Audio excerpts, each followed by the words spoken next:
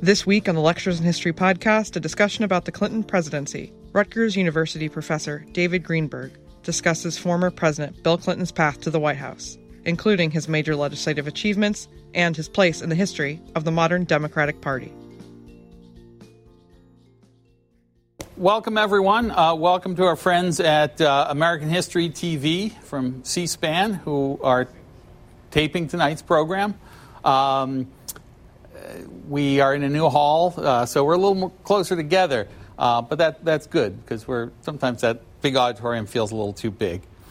Today, I'm talking about Bill Clinton and what I call the revival of liberalism. Young people tend to know Bill Clinton for the sex scandals, which we talked a little bit about in the impeachment lecture. I tend to think that's a distraction. Clinton's real legacy lies in the area of policy and in the revival of fortunes of the Democratic Party.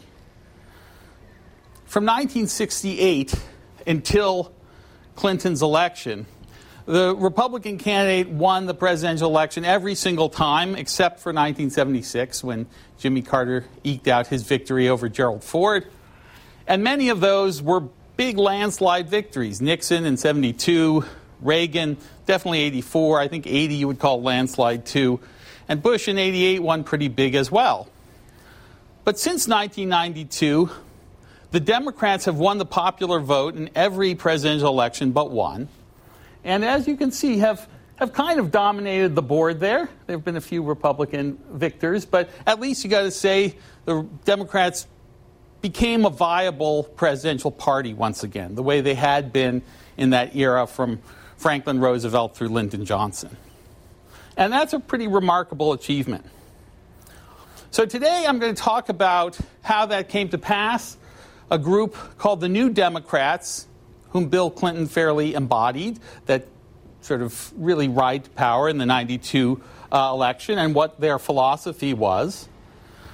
To talk about how Clinton reversed the Reaganomics of the 1980s and early 90s of Reagan and Bush and pointed us toward a more progressive direction in economic policy.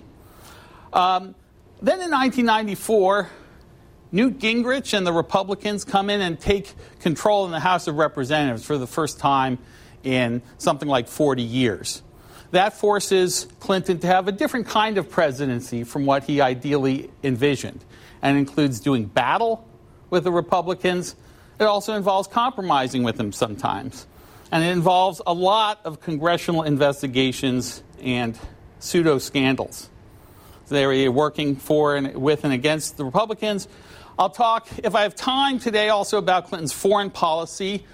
And there, too, he sort of tries to strike a balance between the view of America retreating from the world after Vietnam, but also not going in the direction of Reagan-Bush militarism.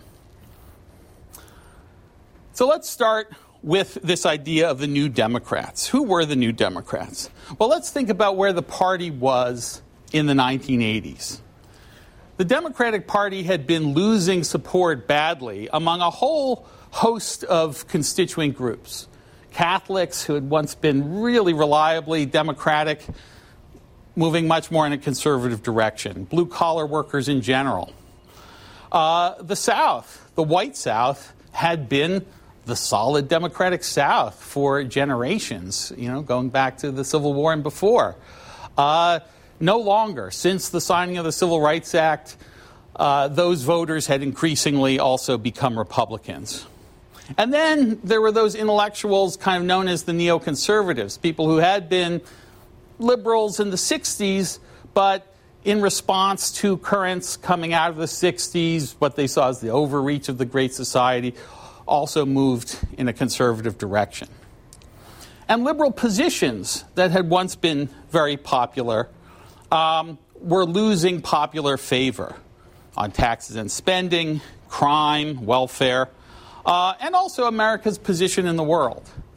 You can go on back, that's all right. Take a seat where you like. So in all these ways, the Democrats found themselves in the 70s and 80s very much on the defensive. The policies and ideas they once offered increasingly are falling from popular favor.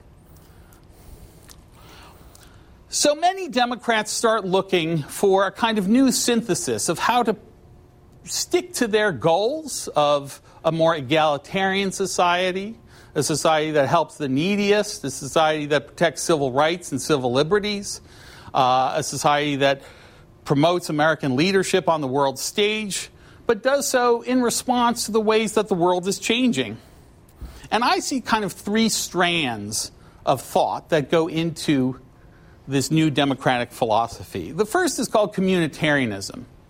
And in the 70s, you see a lot of academic political philosophers kind of pushing back against kind of standard post-war liberalism and saying that liberalism focuses on the individual too much. And we need to focus more on the community. We need to put the common good ahead of individual rights. We need to nurture a civic spirit. Now, is this a left-wing response to liberalism or a conservative response to liberalism? I don't think you could really fit it in comfortably with either of those descriptions, or maybe there are ways that both apply. Then you have the creation of a group called the Democratic Leadership Council, often abbreviated as the DLC. The DLC were a group of mostly, but not entirely, Southern Democrats who rejected sort of the old Southern Democratic philosophy of white supremacy and of the so-called Dixiecrats. And yet they retained a certain cultural conservatism on a whole host of values issues like patriotism and family and work. I have here a line about Anderson voters versus Wallace voters. What does this mean? Well, if you look at where the Democrats lost voters, think about the 1968, not so much 72, Wallace was shot in 72, but was going to run. The 1968, George Wallace runs as a third-party candidate, pulls a lot of Southern Democrats away from Hubert Humphrey, the Democratic candidate. And not just in the South. Wallace showed he had strength in Maryland and Wisconsin and other places too. In 1980, you have a candidate named John Anderson who's running as a liberal Republican.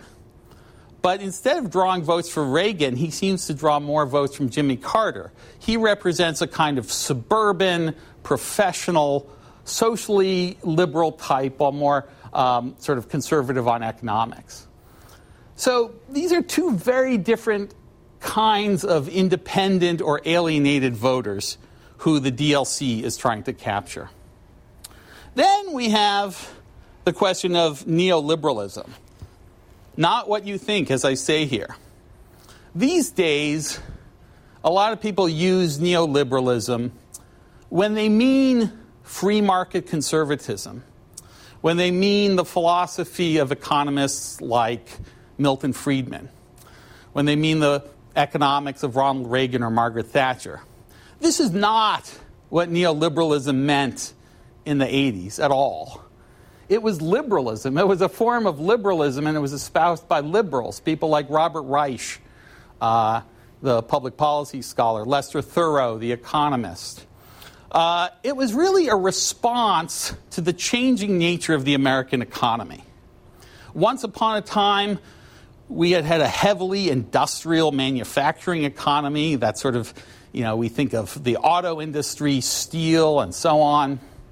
That starts moving elsewhere. Japan in particular, but also Europe, is really competing in those areas. And the American economy is in transition to what Daniel Bell, the cultural critic and sociologist, called a post-industrial society. We're also encountering globalization, that things like borders mean much less as people are moving, companies are moving across borders, maybe no longer even have an identifiable national home. And so in response to the changing nature of work, the changing nature of the economy, neoliberals, in the true meaning of the word, say we need to come up with new policies to make sure that the goals of liberalism are realized in the changing nature of the economy. So because this term neoliberalism has been so butchered and distorted in recent years, you don't have to copy down this entire slide. I've tried to explain here what it is and what it's not. This is a kind of new slide I've added. Again, the common usage of it today is to really blur any distinction between neoliberalism and conservatism. And it just makes no sense. Why would we have the word liberalism in there if this were the philosophy of Ronald Reagan and Milton Friedman? In fact, as I said, it's really a response to post-industrial society, and the group of senators and congressmen and governors who called themselves or occasionally used the term neoliberal in the 80s did not see themselves as Reaganites. They saw themselves as trying to, yes, incorporate the market and market realities into the way they formulated ideas about public policy. But instead of wanting to discredit government in the Reaganite fashion, they wanted to restore public faith in government and to show people government could work, it could be efficient, it could be effective. And that's really what Bill Clinton set out to do insofar as he could be called neoliberal. And it was really, as I say, just one part of the new democratic philosophy. It was coupled with this emphasis on values, with the communitarianism. So again, it's not, we shouldn't think of it as purely an economic sphere set of questions. It really pervades the whole of public policy. And I think a good way of thinking about where Clinton stood in 1992 is to think about the field. This is something that's always true in a presidential race. Think about where the candidates are in relation to one another. Paul Tsongas, who was a Massachusetts senator, was probably the most pro-business. He's the one who is closest to neoliberal in the way the term is used today. Bob Kerrey was probably to the right of Bill Clinton, pushing those values questions a lot. Over on the left, Tom Harkin was kind of hearkening back, no pun intended, to an older liberalism. And then you have Jerry Brown, the governor of California, who is taking up this kind of quirky California New Age populism. And so Clinton's kind of in the middle. He's not, sometimes he's remembered as this moderate or as someone who's running to the right. Not really. Here, he's staking out the middle. And his final competitor in the primary race is Paul Tsongas. And what's the issue on which he defeats Paul Tsongas? Social Security, kind of a classic New Deal liberal issue. Clinton warns before the Florida primary that Tsongas has plans to cut entitlements. And entitlements is the name we give to programs that are renewed automatically, whose benefits go out automatically without need of a new congressional appropriation. And that means Social Security in particular. So Clinton makes defending Social Security sort of the centerpiece of his primary campaign, and that's what he wins on. So again, kind of doesn't make sense to those who see neoliberalism as a Reaganite philosophy. In fact, he's really something of a populist as well. Putting people first is his campaign slogan, and there are several pieces to it. First of all, the DLC, this group of values Democrats, some of them based in the South, is really just one of many constituencies that he pulls together. Also very important, Clinton had the African American vote from very early on. And as we've seen, both in the 2020 election with Joe Biden, the 2016 election with Hillary Clinton defeating Bernie Sanders, getting black voters is really important to winning a Democratic primary race. Black voters comprise a very substantial part of the Democratic electorate. And Clinton, because he was from Arkansas and had worked in the South and had a sizable number of black constituents for most of his career, understood the needs and concerns of black voters more than, say, did Paul Tsongas or some of his competition. He also had been head of the Governors Association, and so he had built alliances with governors, which is very important in running a primary race, and had used those relations as kind of a mini policy shop to sort of develop new best ideas, best practices. And he had also gone to Georgetown. He had been a Rhodes Scholar. He was maybe not the first, but, certainly one of a new breed of politicians, and Obama certainly follows in this vein. Both he and Obama were law professors. They really made their way up through the kind of elite intellectual educational institutions. And Clinton had a lot of friends in media, in policy world, in politics, who he had sort of accumulated over the years. They were known as Friends of Bill, or FOBs. So that's part of his network. Then he had this populist economics. And again, it was a pushback, a reaction to Reaganism. He called Reaganism a failed economic philosophy in one of the debates. And his main campaign plank was a middle-class tax cut that was going to, his argument was, well, liberals have been very good about talking about the poor, and Republicans have been talking about or helping the rich, but nobody's helping the middle class. Now, when he gets to be president, he finds there's no money in the budget to do his middle-class tax cut, and he's quite upset about it. But this is sort of the putting people first idea. And then again, he tries to formulate values issues in ways that are not traditionally left or traditionally right. So one example, he talks about deadbeat dads. Okay, this is a way of addressing the perennially difficult issue of welfare. A lot of families with single mothers, well, why are they in need of government support? Partly, it's because the fathers are absent. So this idea, he's talking about deadbeat dads, on the one hand, it kind of appeals to conservatives. It sounds sort of punitive. We're not going to let these guys get off the hook by just running out on their families. But it also appeals to liberals because it's about responsibility and accountability. And instead of punishing or demonizing the mothers, as Ronald Reagan had done, it's saying, no, they're victims too. We need to help them as well. That's just one of a number of issues where he tries to stake out language that's neither strictly left nor strictly right. So the problem with this, and we have this phrase, strategic ambiguity or rhetorical ambiguity that Clinton sometimes uses. All politicians use. Another example is welfare. He talks about ending welfare as we know it. Again, to the right, that sounds good because they want to do away with welfare altogether. But to people on welfare who are unhappy with the system, the as we know it is important because that's saying, no, we're not ending welfare. We're just ending the current system. We're going to replace it with something better. So again, this strategic ambiguity works well in a campaign. Eventually, the rubber hits the road. You have to come up with a policy to govern with. And as we'll see, Clinton does sign a welfare reform bill that angers a lot of people on the left who feel it's too punitive.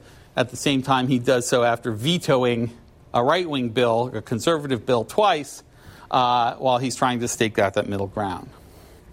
But the key of his presidency, he realizes, is going to be getting the budget in order. This is not the kind of presidency he dreamed of.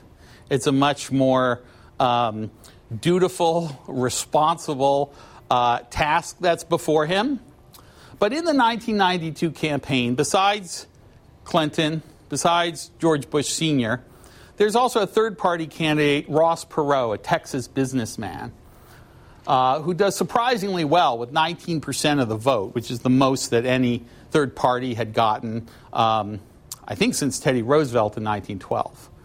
And Perot runs heavily on this issue of the debt and the deficit. And if you recall, in our last lecture on Ronald Reagan, I talked about how Reagan was able to cut taxes, and he was able to add to the defense budget, but he wasn't able to do both those things and increase government revenues. That, in fact, the opposite happened. We had these tremendous budget shortfalls, which over 12 years came to skyrocket. They had sort of tripled, the debt had tripled from about $1 trillion to $3 trillion. And this made it hard for anybody. We started to see this in George Bush Sr.'s presidency. Hard for anybody to do anything with government because there was just so much debt. And just the interest on the debt alone was doing what economists call crowding out room for other kinds of spending. And there was an understanding among all economists, liberal economists and conservative economists, that if you didn't start bringing down these deficits and at least paying down the debt somewhat, you were not going to be able to have effective government. Some conservatives actually wanted this. They thought this is a good way to stop all these big government programs. But liberals realized we have to reduce the deficit in the short term so we can do more big things in the long term. So the Clinton 93 budget bill does precisely this. He has to dispense with that middle-class tax cut. There's no money for that. But he does raise taxes on the wealthy, on the top bracket, which is tough medicine because this is during a time when any talk of tax hikes is sort of politically dangerous. He also expands the earned income tax credit, which is a device in the tax code that gives the working poor tax relief, tax credit, for all the money that they earn with income. So it's an incentive to work, but it's also relief from taxes. The earned income tax credit is the main driver of the tremendous drop in poverty that we see during the 8 years of the Clinton administration. It had actually been pioneered years before. Reagan had done an earned income tax credit, but they were very small. With Clinton and his people, they realized the virtue. And again, so it's neither kind of a left-wing nor a right-wing solution. He also comes to see that there's a virtue in proving your commitment to deficit reduction to the bond traders. And this seems, a little arcane or a little counterintuitive, but the idea is that if you can prove that you are serious about retiring these budget deficits, that will encourage confidence in the bond market. It will bring down interest rates. Well, with lower interest rates, more people can take out loans to buy homes, to go to college. And you saw in the Clinton years this big growth in home ownership, big growth in people taking out loans for college. Now, there's a downside to that, too, which is people wind up with a lot of debt. But you see this tremendous economic growth by the later years that's spurred by this 1993 budget bill. And by the end, it feels possible to envision spending again. Interestingly, not insignificantly, again, kind of giving a lie to the notion that this is some kind of Reaganite or Thatcherite economic plan, every single Republican voted against it in the House and every single Republican in the Senate. It passed by one vote in the House. Marjorie Margolis-Mizvinsky lost her seat in Pennsylvania because she supported this plan. In the Senate, it required Vice President Al Gore to go and break the tie. So again, this was definitely seen as a liberal bill. And here you see just a slide about how successfully the short term and, really until we get to the Bush administration, which I'll talk about next time, the success of the deficit reduction strategy. Okay, so before I get to the Republican takeover, I should also mention the other key piece of legislation that Clinton attempts but fails to bring forward, bring into law in 1993 and 1994 is his health care package. Like every president since Harry Truman, or I should say every Democratic president since Harry Truman, Clinton wants to bring about health care for all, universal health care. But again, there's an understanding, Carter had tried and failed, that some kind of new plan was necessary. So here, and again, here the term neoliberal is not inapt, they come up with a plan that is sort of rooted in market incentives, that sort of doesn't do away with private health insurance, and we've had this debate again in the 2020 election as well. but relies on these market mechanisms. People are supposed to buy through these collectives, and that there would be caps on their premiums. But again, it's Republican resistance to the plan that really causes it to sink. That, and there are also a lot of Democrats in Congress who have their own ideas. They've been dreaming of health care for decades. So everybody's got their own idea. Who is this young guy from Arkansas coming in who doesn't know the ways of Washington? This bill should go through my committee, says Daniel Patrick Moynihan of New York. No, this bill should go through my committee, says Jim Cooper of Tennessee. And there's just too many different competing opposition forces. And here's the other problem: no natural constituency. The plan that is hatched in the White House, Hillary Clinton's involved, Bill Clinton's involved, other White House aides, it's not one that sort of comes organically from some constituency out there. People don't understand it. They don't want to go, protest for it, and it fails. So between the unpopular health care failure and the economic plan, which was turned out to have long-run effects, but positive effects, but was controversial in the short term, this leads to the loss of Congress in 1994. Now, we've talked about constitutionally, what are the powers of Congress? One of the important powers is the power of investigation. And in many presidencies, we've seen Congress put that power of investigation to positive effect, whether it's Teapot Dome or the Watergate scandal. Well, the Republicans, once they come to power in the House for the first time in 40 years, start going after Clinton on a whole host of kind of ginned up pseudo-scandals, as some people start referring to these. And I'm not going to go down the whole list. I talked about it a little bit in our impeachment lecture. But while they never really result in any serious conviction or wrongdoing having been proved, they get the White House sort of bogged down. And there's kind of this air in Washington of stagnation and how much progress are we really going to make. So finding a way out of this is going to be sort of the real challenge. Is a quote, I'm sort of fast-forwarding a little bit to 1996.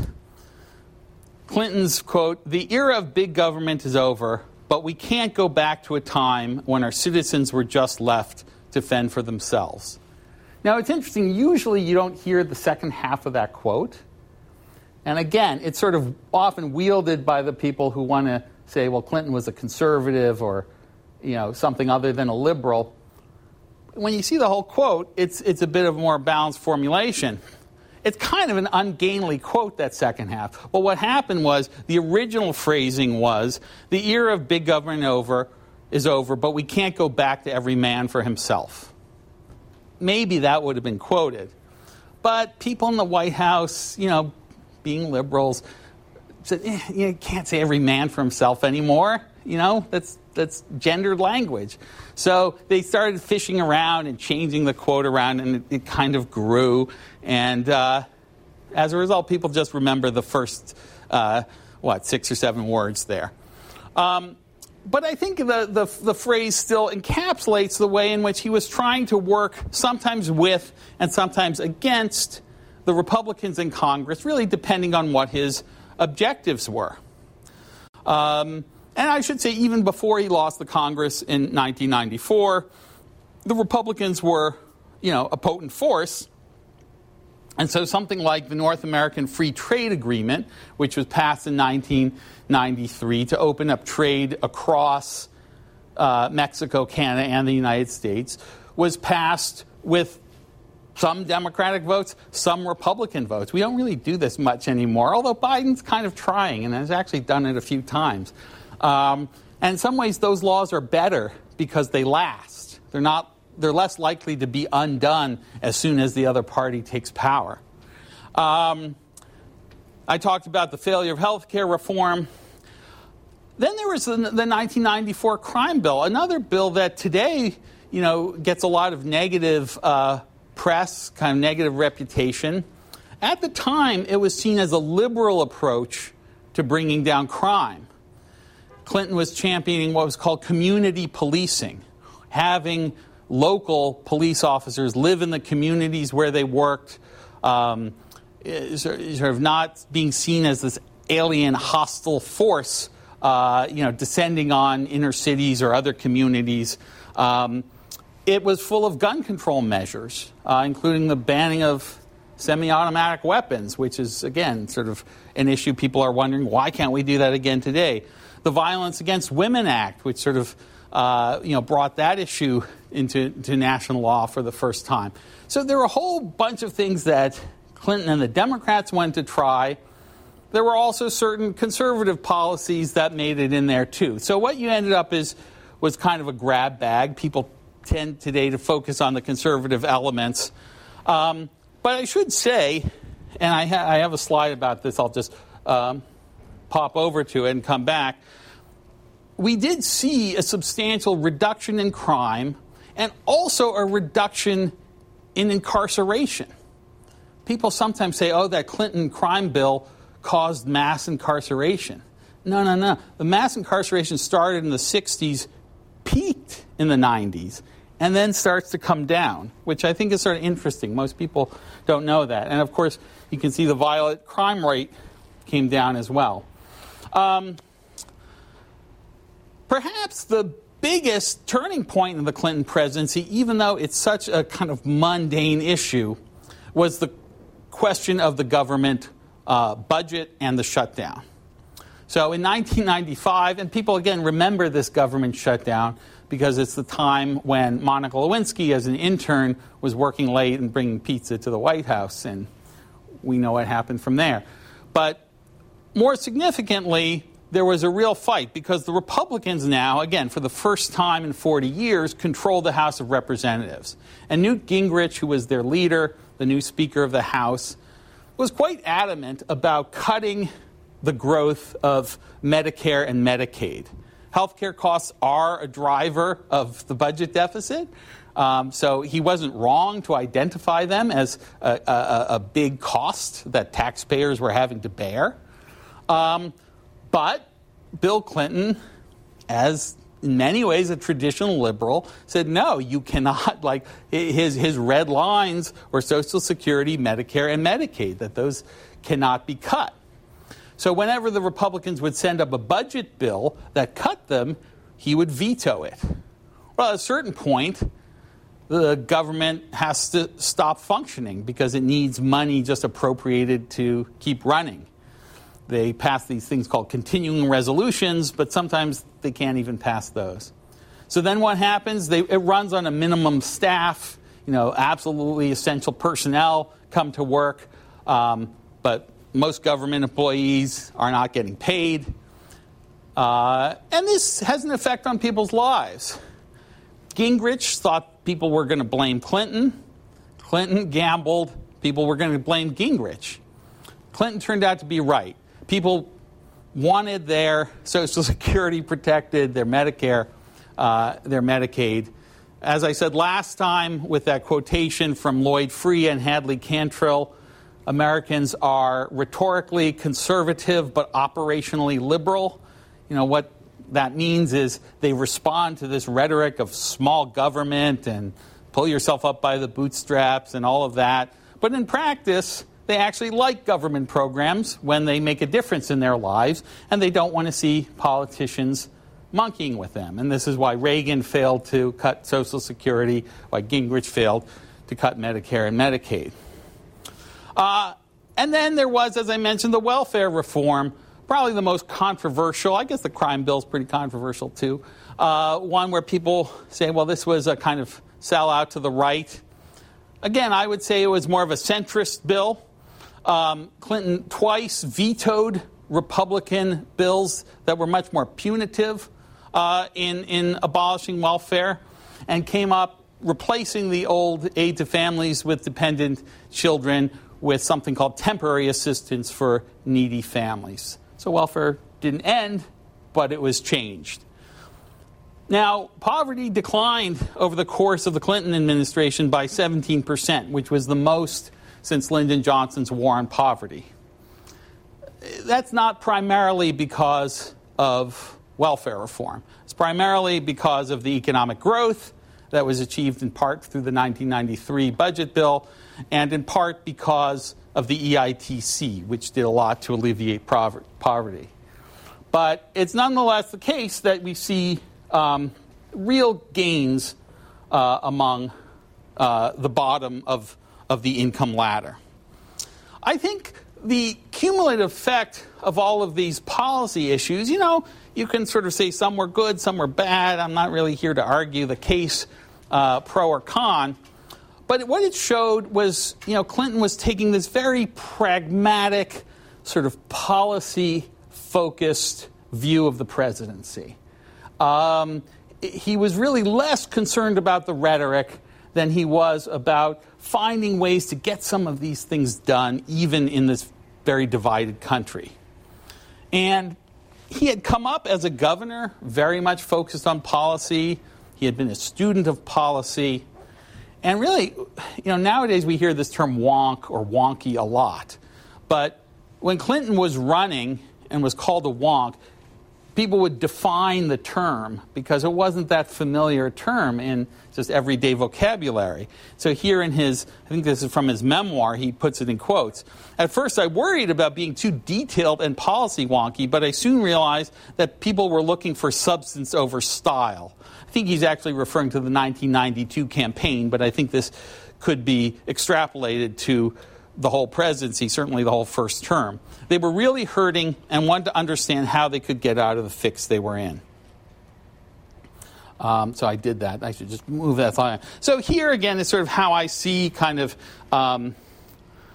the overall effects of all this policy innovation. Again, people sometimes think of the 90s. They remember it was economically strong and so forth, but the details really are telling. So the budget got balanced, and there were even now budget surpluses, which Clinton in his, I think it was 1998, State of the Union address, what should we do with the budget surplus? Save Social Security first. Comes back to the argument he used in 1992 against Paul Tsongas. Save Social Security first. Al Gore in 2000 picks this up. People may be too young to remember the Saturday Night Live sketch when they asked, it was like a staging of a debate between a guy playing Gore and a guy playing Bush. And they asked them each for one word to define their campaign.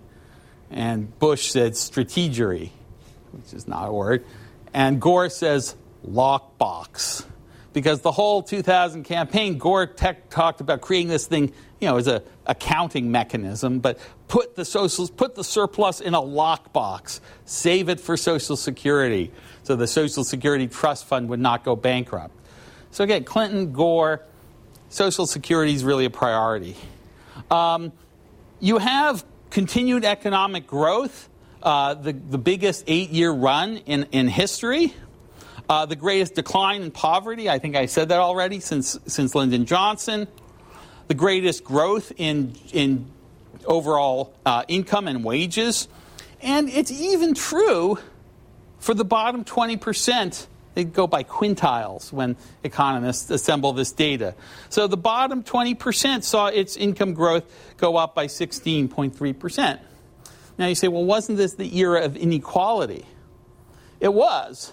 I mean, the inequality really starts in the 70s and 80s, continues. It's one thing Clinton's policies are not able to do is close the inequality gap.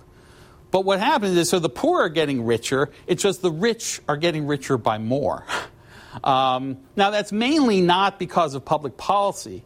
It's mainly because the rich have money to put into things like real estate and the stock market, whose valuations kind of go up rather independent of what any president is doing or saying. And so most of the growth of that top 1% or even the top 30% is because those people have invested in real estate and stock that even if we were to go back up to 70% marginal tax rates, there would still be extreme inequality. It's a puzzle that continues, obviously, to bedevil us. There's also significant achievements in the social sphere: decline in crime, decline in the welfare rolls, lowest teen birth rate in 60 years. So there's a sense that a lot of these social problems that, especially in the 70s, but even into the 80s, were really bedeviling America, are also coming under significant control. So I think I do have time here to get into our foreign policy. In fact, I don't know why. I have a lot of time. So maybe we can take questions at the end. Clinton's foreign policy was not Bill Clinton's strong suit when he comes into office. Like a lot of presidents, he had been a governor. And it's actually an interesting question. Why is it that we tend to elect governors more than senators? Now, I used to ask this question, then Obama became president, and then Biden became president, so it maybe seems a little less true than it once was. But by and large, there does tend to be something that correlates with having been governor, with having been an executive, right? You know how to work with a legislature. You know how to get things done in that way. You know sort of how to see the whole picture of everything that is going on in an economy and a society. But the thing you don't really know much about is, at least from experience, is foreign policy. And Clinton, the issues in the 1992 campaign were primarily domestic issues. They were about the budget deficit. They were about the stalled economy. They were about health care and how can we get national health care. Foreign policy comes up from time to time in 92, but it's not a salient issue. But Clinton found, as all presidents found, that you may not be interested in the world, but the world is interested in you. I think, it's a paraphrase of Trotsky or something like that. But this is something a lot of presidents find. You have to care about foreign policy. It's especially given the United States' place in the world. The United States is going to be a player no matter what. His first year or two is really marred by indecision, uncertainty, and some significant failures and blunders. In Haiti, a coup had ousted the democratically elected Jean-Bertrand Aristide, and there's sort of pressure on the United States to come and restore him to power. After all, he's the rightful president. But when U.S. military forces show up on Haitian shores, they're sort of jeered away by an angry mob, sort of a little bit like the Bay of Pigs with the invasion of 1961. It was to a huge embarrassment to the United States and to Clinton. Now, eventually, Aristide is restored to power. So in the long run, it's not such a failure. But it plays into images, particularly of Democrats, as being less than sure-handed, brings back memories of Carter and the failed hostage rescue. Then in Somalia, also early in Clinton's presidency, George Bush, while he was president, had sent in a peacekeeping force to deal with a civil war there. But under Clinton, there is an American helicopter. I think it's an Army Rangers helicopter. I think I once called it the Marines in print and got called out for that. You should know my services. And it's shot down, and the American servicemen are sort of dragged through the streets of Mogadishu. Again, in the greater geopolitical scheme of things, it's not such a big deal, but it's a very visible humiliation for the United States. And another source of concern, is American power back, after Reagan and Bush? George Bush, who I did not give a lecture on, said, we've kicked the Vietnam syndrome. Bush had, invaded Panama. Bush had invaded Iraq. the first time, but then, unlike his son, had chosen not to occupy it in perpetuity. So it was seen as a kind of successful military intervention. So Bush had declared, we've kicked the Vietnam syndrome. Well, now it sort of seemed, were we back to that kind of Vietnam mentality of, should we be intervening around the world? What are we doing? Are we competent? Are we capable? But eventually Clinton does, I think, find his footing toward a more moderate and saner and successful foreign policy. Really the major foreign policy question of his presidency centers on Bosnia. So the former state of Yugoslavia is breaking up. After the fall of the Soviet Union, a lot of Eastern European nations are undergoing great change, new governments, in some cases breaking up. Czechoslovakia becomes two countries. Yugoslavia was always a bit of an odd place because it was communist, but it was not under Soviet control. That Tito, had famously broken with the Soviets. But it, too, is undergoing this sort of post-communist upsurge in these different nationalisms. Because Yugoslavia was never really a real country. It was always a kind of congeries of different countries or regions, peoples, kind of held together. And that's what many states are. But even more than most, Yugoslavia was very hard to hold together. And the Serbian president, Slobodan Milosevic, was basically waging a genocide against the Bosnian people, both in Serbia, but especially in Bosnia, which, before it became independent, was that was all part of Yugoslavia.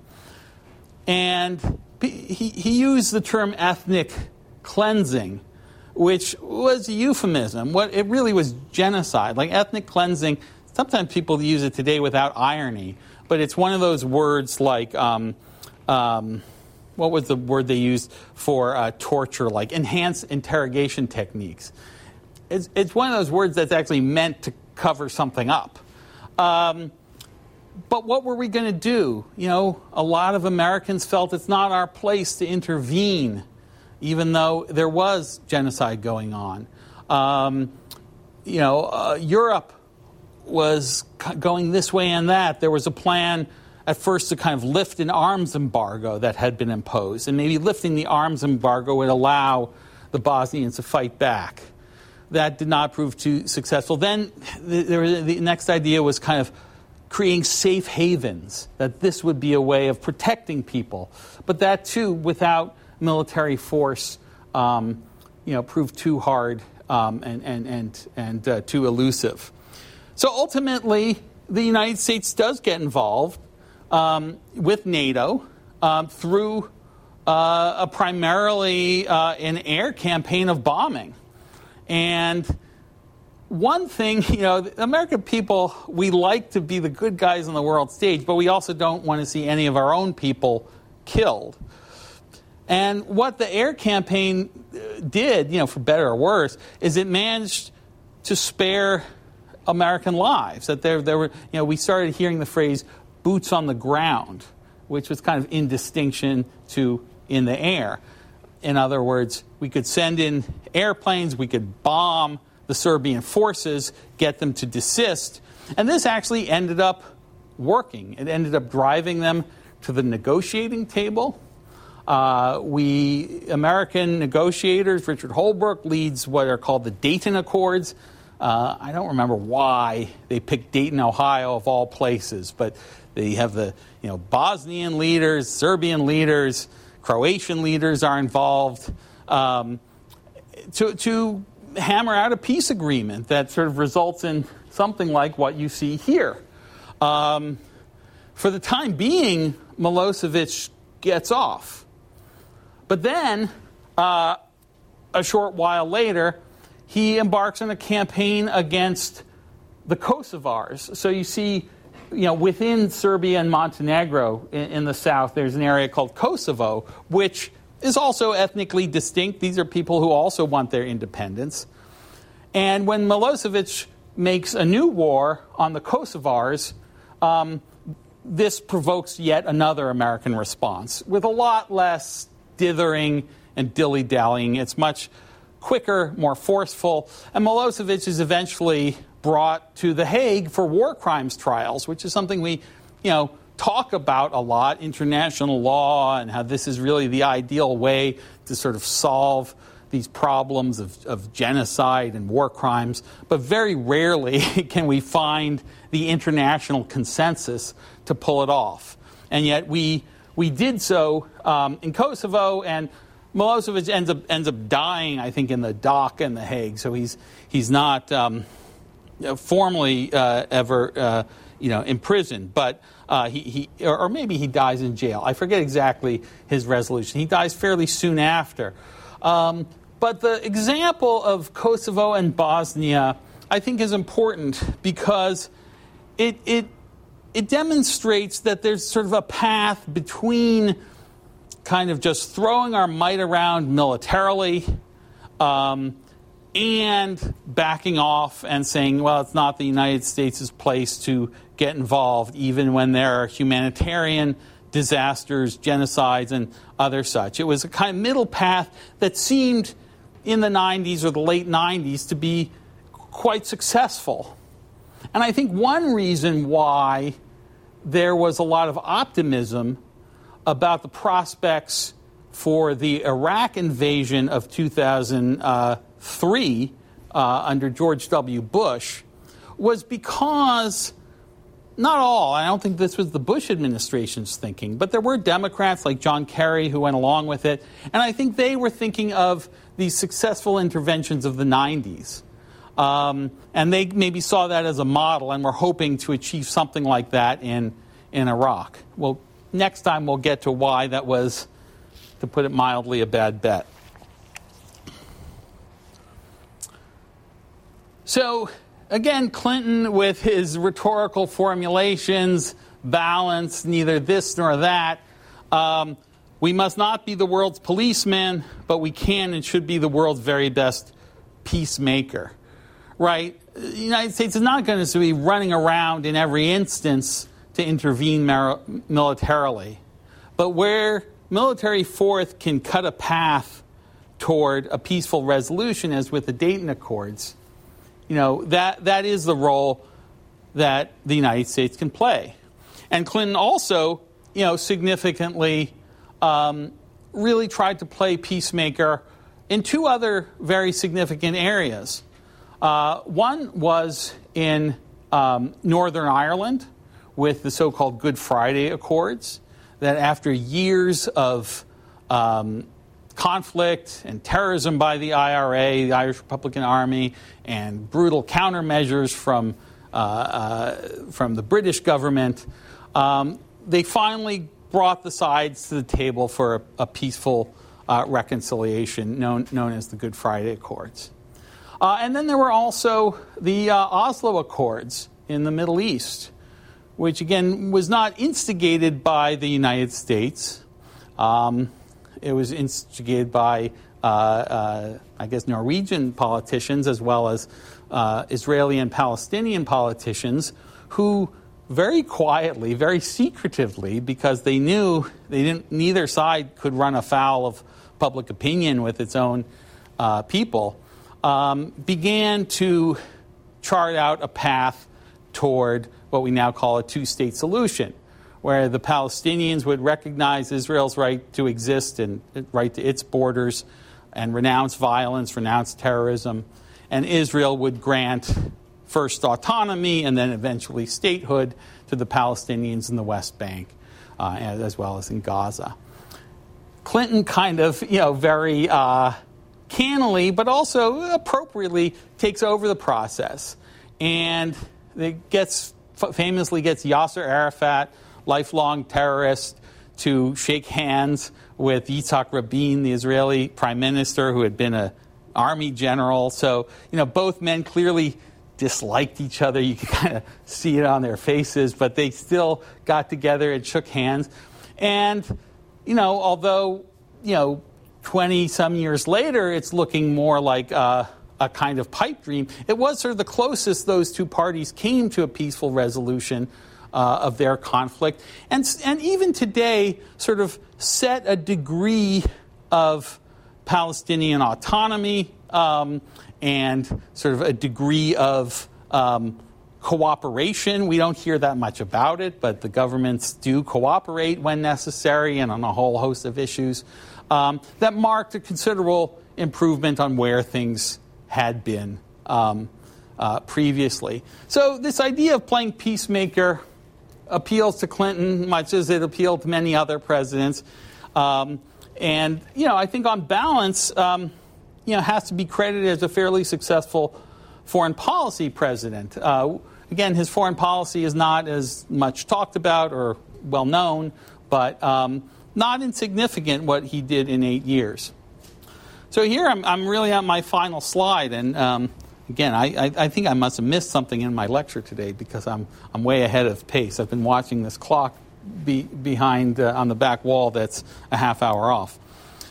I think what's significant is Clinton leaves the presidency with the Democratic Party and liberalism in stronger shape than it's been in many decades. Now, it's still not a dominant philosophy like it had been under JFK and LBJ, or before that, FDR and Truman. But the whole terms of the 70s and 80s have shifted. We've entered a different kind of era. He had the highest popularity, polling ratings of any president to leave office since the advent of polling. So, Reagan had left pretty popular because of the INF Accords, and Clinton similarly leaves in a pretty high place. The economy is strong. We seem to be at peace in the world. And, people say peace and prosperity is what they elect their presidents to bring about. Then Al Gore, and I'll get into this a little bit in the lecture on George W. Bush. Al Gore really runs as a continuation of Clinton. I mean, when Gore was chosen as vice president, it was an odd thing because historically, who does the presidential nominee typically choose to run with? Usually it's someone quite different from himself or herself.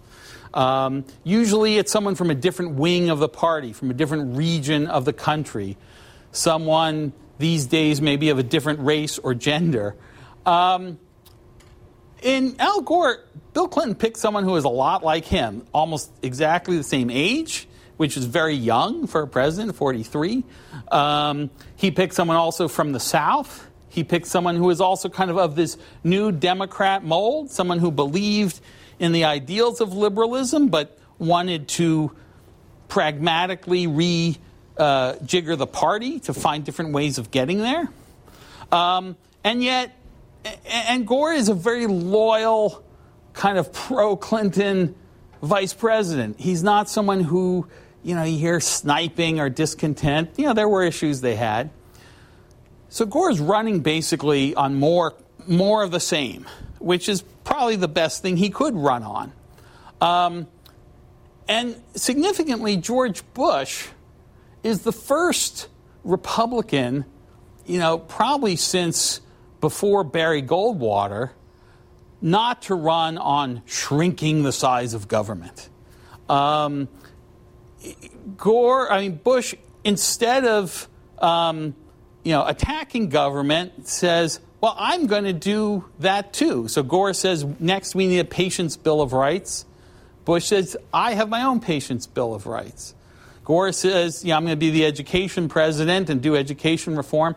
Bush says, well, I'm going to do education. So on all these liberal issues, Bush, instead of being anti, tries to be a kind of Me Too candidate. Me Too used to mean something different. The Me Too meant a politician who emulates his opponent. And so Gore, so this ends, I think, as you know, in a virtual tie in Florida. Gore has won the national popular vote, but the Florida count first Gore seems the winner, then Bush seems the winner. The network calls keep getting pulled back. There are various court cases and so on. Anyway, the counting is never even completed. But when the counting is stopped, Bush wins by something like 537 votes. Pretty close election. In some ways, you could interpret that, and I want to overstate it, as a third term for Clintonism. I mean, Gore winning the popular vote, running on a program of extending what he and Clinton had done over the last 8 years, suggests a fair degree of popularity for that domestic program. There's also kind of a quieting down in some of these culture wars. I mean, the issues don't go away, but we're seeing just, really mainly due to generational change and growing acceptance of the sexual revolution, growing acceptance of the presence of gays and lesbians who are out to their friends and family, and even in the workplace. A growing acceptance of the increasingly diverse and pluralistic racial and ethnic complexion of the United States. Now, in recent years, we've seen sort of this nasty backlash, which I sort of see as something of a last gasp of a revanchist right-wing impulse. But things had somewhat quieted down. It seemed like we were moving into this new future with the degree of toleration. Then, as I said, a new faith in government. Again, we're not back to the era of big government. People aren't talking like Lyndon Johnson in that Great Society speech, but neither are they talking about, government is not the solution to our problems, government is the problem, that Reagan line. Rather, we're seeing an emphasis on government can work when it's efficient, when it's lean, when it doesn't waste money, when it does pointed, targeted, pragmatic programs to help people. Liberal internationalism starts enjoying some new favor. So, remember in the early Clinton years, had we kicked the Vietnam syndrome? Had we not? I think by the end of the Clinton years, there's at least more goodwill toward the United States in the world than there has been in a very long time. Clinton, whether he's traveling to South Africa or Eastern Europe, relations with China are pretty good at this point, as are relations with Japan. There seems to be kind of moving toward a fairly peaceable set of questions, a set of relationships. It seems like, yes, maybe there are ways that we can intervene effectively when it comes to civil war, genocide, humanitarian disasters. And yet, the term liberal kind of remains kind of one that politicians avoid. John Kerry, a lot of politicians get asked this, are you a liberal? And they won't say yes. They'll say well, if by a liberal you mean, do I support a balanced budget? Yes, I'm a liberal. They kind of go through these convoluted defensive reply. So maybe they didn't want to use the word. And this is actually when the word progressive starts getting a new lease on life. So Bill Clinton had the Progressive Policy Institute because you didn't want to call it in the 80s or the 90s even the Liberal Policy Institute. Nowadays, progressive is starting to mean something further to the left of liberal, right?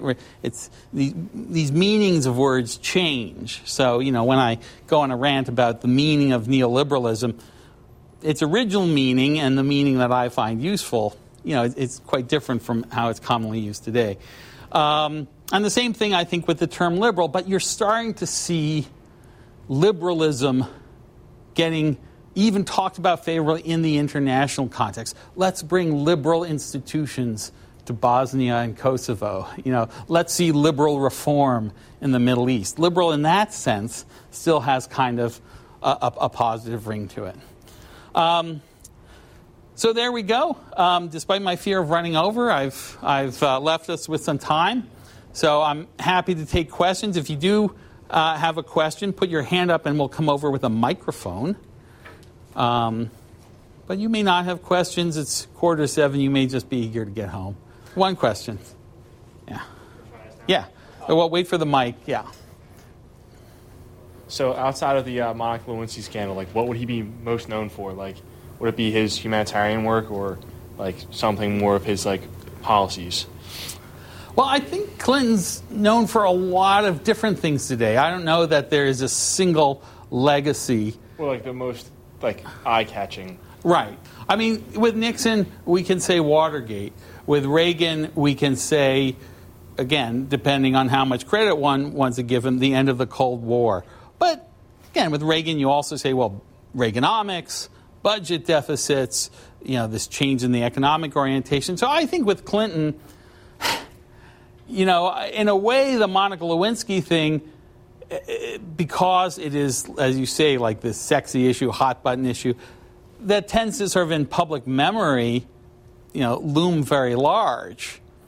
I tend to think, the reason I titled this lecture The Revival of Liberalism is I think the story I've tried to tell today is really what his legacy is. And, it's interesting. Until, I'm trying to think when it was, I guess 2016, when, maybe in 2008 a bit, when Hillary is running for the first time for president. Clinton remained off the charts popular. Obama even has him back to the White House at one point to try to explain, his economic plan because he thinks Clinton's good at explaining. He calls him the secretary of explaining things. And I think some of the hostility that's emerged toward Clinton has a lot to do with Hillary, which in turn I think has something to do with sexism and has something to do with nepotism, the feeling that she was getting like a free boost from being his husband, and sort of tied up with other issues. That may not really answer your question. I guess I don't have a single line item that I would say, this is the one thing that's going to be, in the first line of Clinton's obituary. I would say peace and prosperity, yeah. Probably. Oh, more questions. Okay. So you said that Clinton's vernacular language was like strategically ambiguous and like nonpartisan. So we know that the media was on top of him for the Lewinsky scandal, but were they ever on top of him for the way he went around issues and tried to garner support from both sides and then didn't have a specific policy? Yeah, sometimes they could come down hard on him. Another example that comes to mind is Clinton talked about abortion being safe, legal, and rare. So again, for people who are pro-choice, well, that sounds okay, safe and legal, certainly, and rare. Well, nobody's thinking there should be lots of abortion. On the other hand, the conservatives could hear that and say, okay, he wants to impose restrictions, make it less common. Or liberals could also hear that as supporting birth control, right? So the strategic ambiguity can work in that sense. I think, but people did, in Arkansas, they called him Slick Willie. There were lots of times when his parsing of words comes back to haunt him, gets ridiculed. A famous example is in the Lewinsky case. He's asked, because he had said there is no sexual relationship there. And so he's asked under oath, well, did you lie when you said there is no sexual relationship? And he says, well, that depends on what the meaning of is.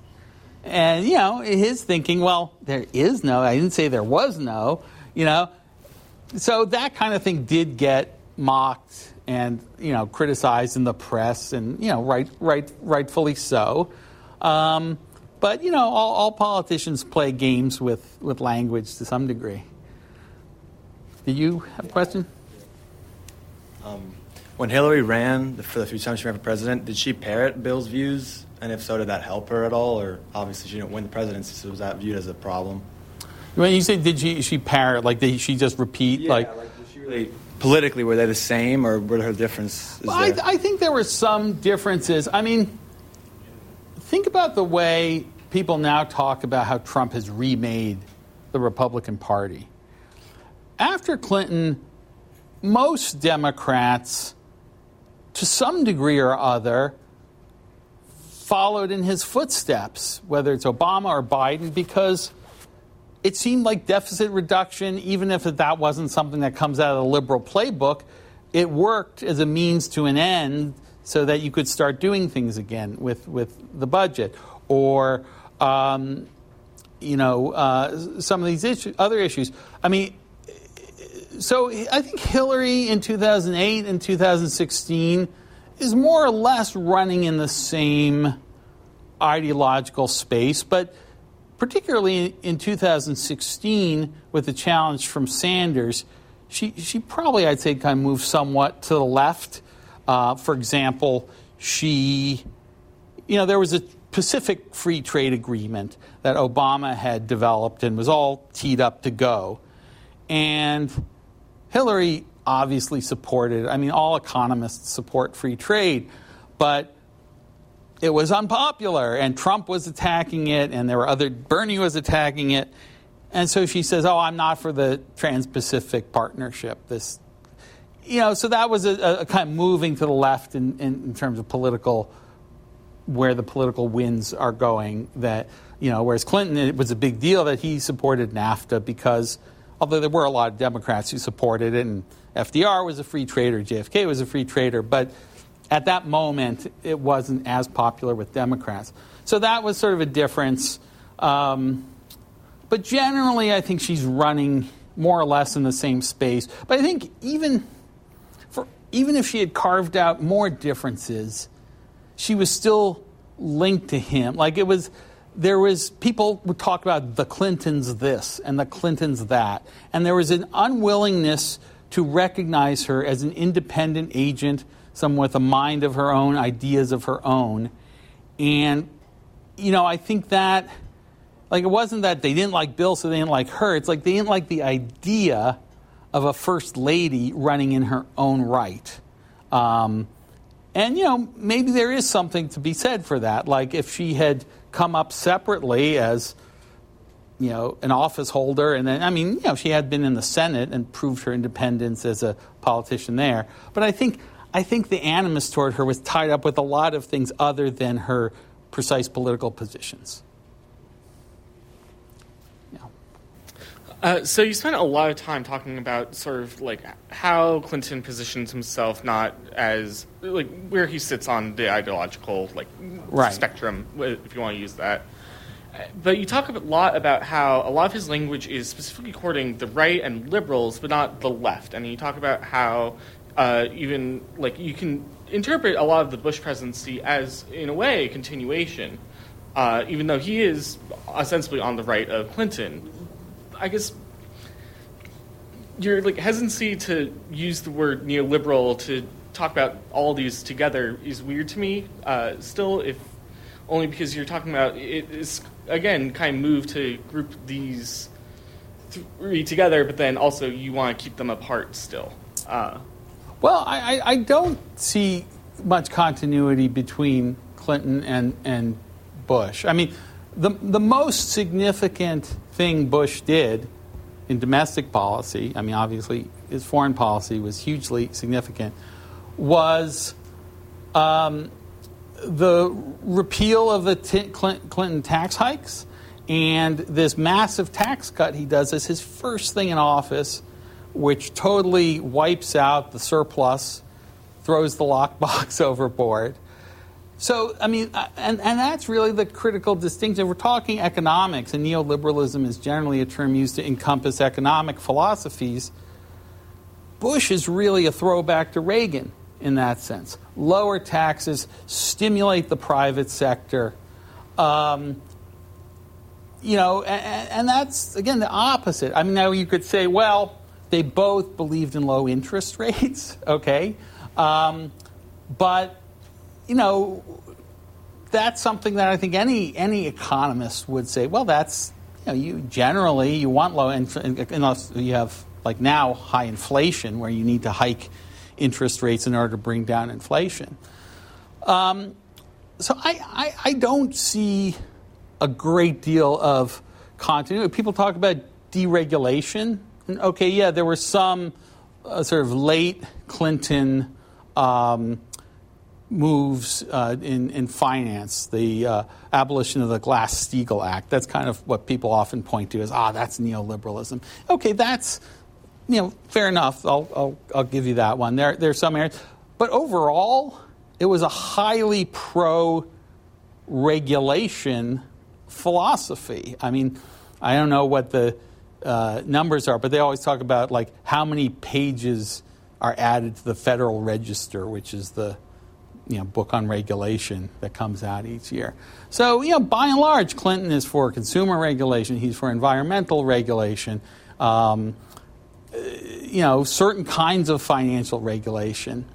Whereas the Bush administration is much more ideologically pro-deregulation. So, again, I still see a difference there.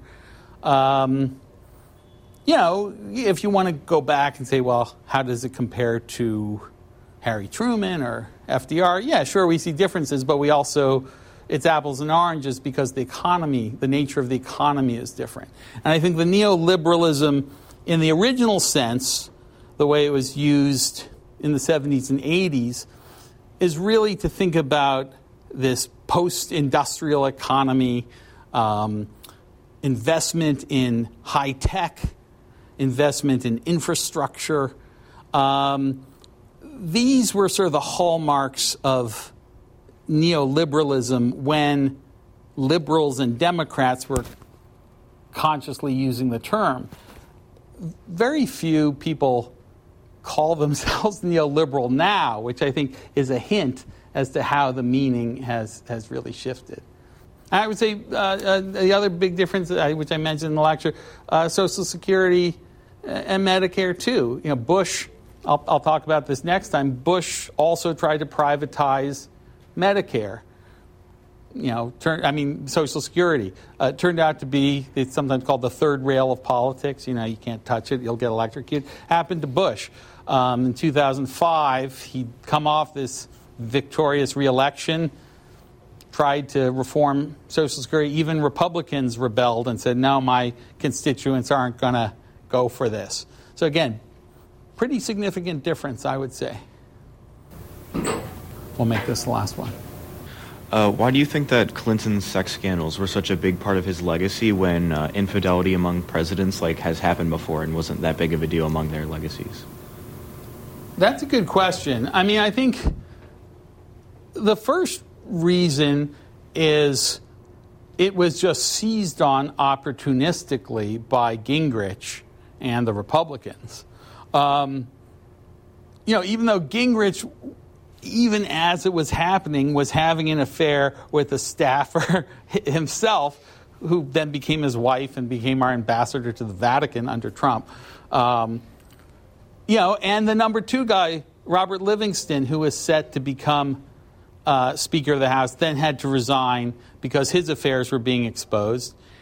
The third guy, who did get to become Speaker, Denny Hastert, later went to jail because as a wrestling coach, he had molested all these young boys. So, yes, there was a fair degree of hypocrisy there. I think the other reason is, Clinton did have this slick Willy quality, this kind of rhetorical glibness. And so, when he first ran for president in 92, he knew he had had affairs, and he kind of wanted to try to put this to rest. Because in the 1988 Democratic presidential primaries, Gary Hart, who had been the front runner, had basically been knocked out of the race because of an extramarital affair. So that was the high moment of when the press was seizing on this stuff. And Clinton goes to reporters and then, in other situations saying, he again had this clever formulation, something like, I acknowledge I've caused pain in my marriage, right? And then kind of saying, but this is between me and Hillary, we've chosen to stay together. And he even, I think, made this argument, what you're saying, is it's a penalty for not getting divorced, right? The fact that they stayed together shouldn't be held against them. I think for a lot of people, and then one of these affairs nonetheless became a big to-do in the New Hampshire primary period, the early period of Clinton's campaign, but he recovered from it. I think for a lot of people, certainly myself as a young person, I thought, okay, so we're electing a philanderer, big deal. I think other people assumed, and I've heard this from a lot of people, so I think it's widespread, assumed there was sort of this promise like, I've cheated in the past, but I'm not going to cheat again. And so when the Lewinsky thing came out, they felt the sense of betrayal. And I think that was also at work. But the public, for the most part, as I said in the impeachment lecture, didn't really mind that much. I mean, the day he was impeached, his popularity, his approval rating was at like 73% or 71%. So people had the capacity to hold two things at once. Yes, in his personal life, the guy's a heel, but it's not something that should, remove him from office, and he can still be a good president. And people are very capable of that. Why the media, was more intent, I think, it was a good story. It was exciting. It was, sensationalistic. But I also think, the first really top-notch biography of Clinton to come out was called First in His Class by David Maraniss. And he was kind of like the first of their generation to become president. And I think, I don't know how you feel about this. Maybe you're too young to really have these feelings. Like a lot of times people, if it's someone older than them who achieves something, you look up to them as a hero. If it's someone younger, you say, oh, terrific, like this up-and-comer. But if it's someone like your age or cohort who's achieving more than you kind of get the knives out. I think there was a little bit of that going on, that Clinton was sort of one of them. He was sort of the same age as a lot of these people. And there was a little bit of resentment, like, why should this guy be the first to reach the presidency of that baby boom generation? So, I don't know, that's speculative, but a few thoughts for you. Anyway, thanks, everyone. I'll let you go and get some dinner. Thank you.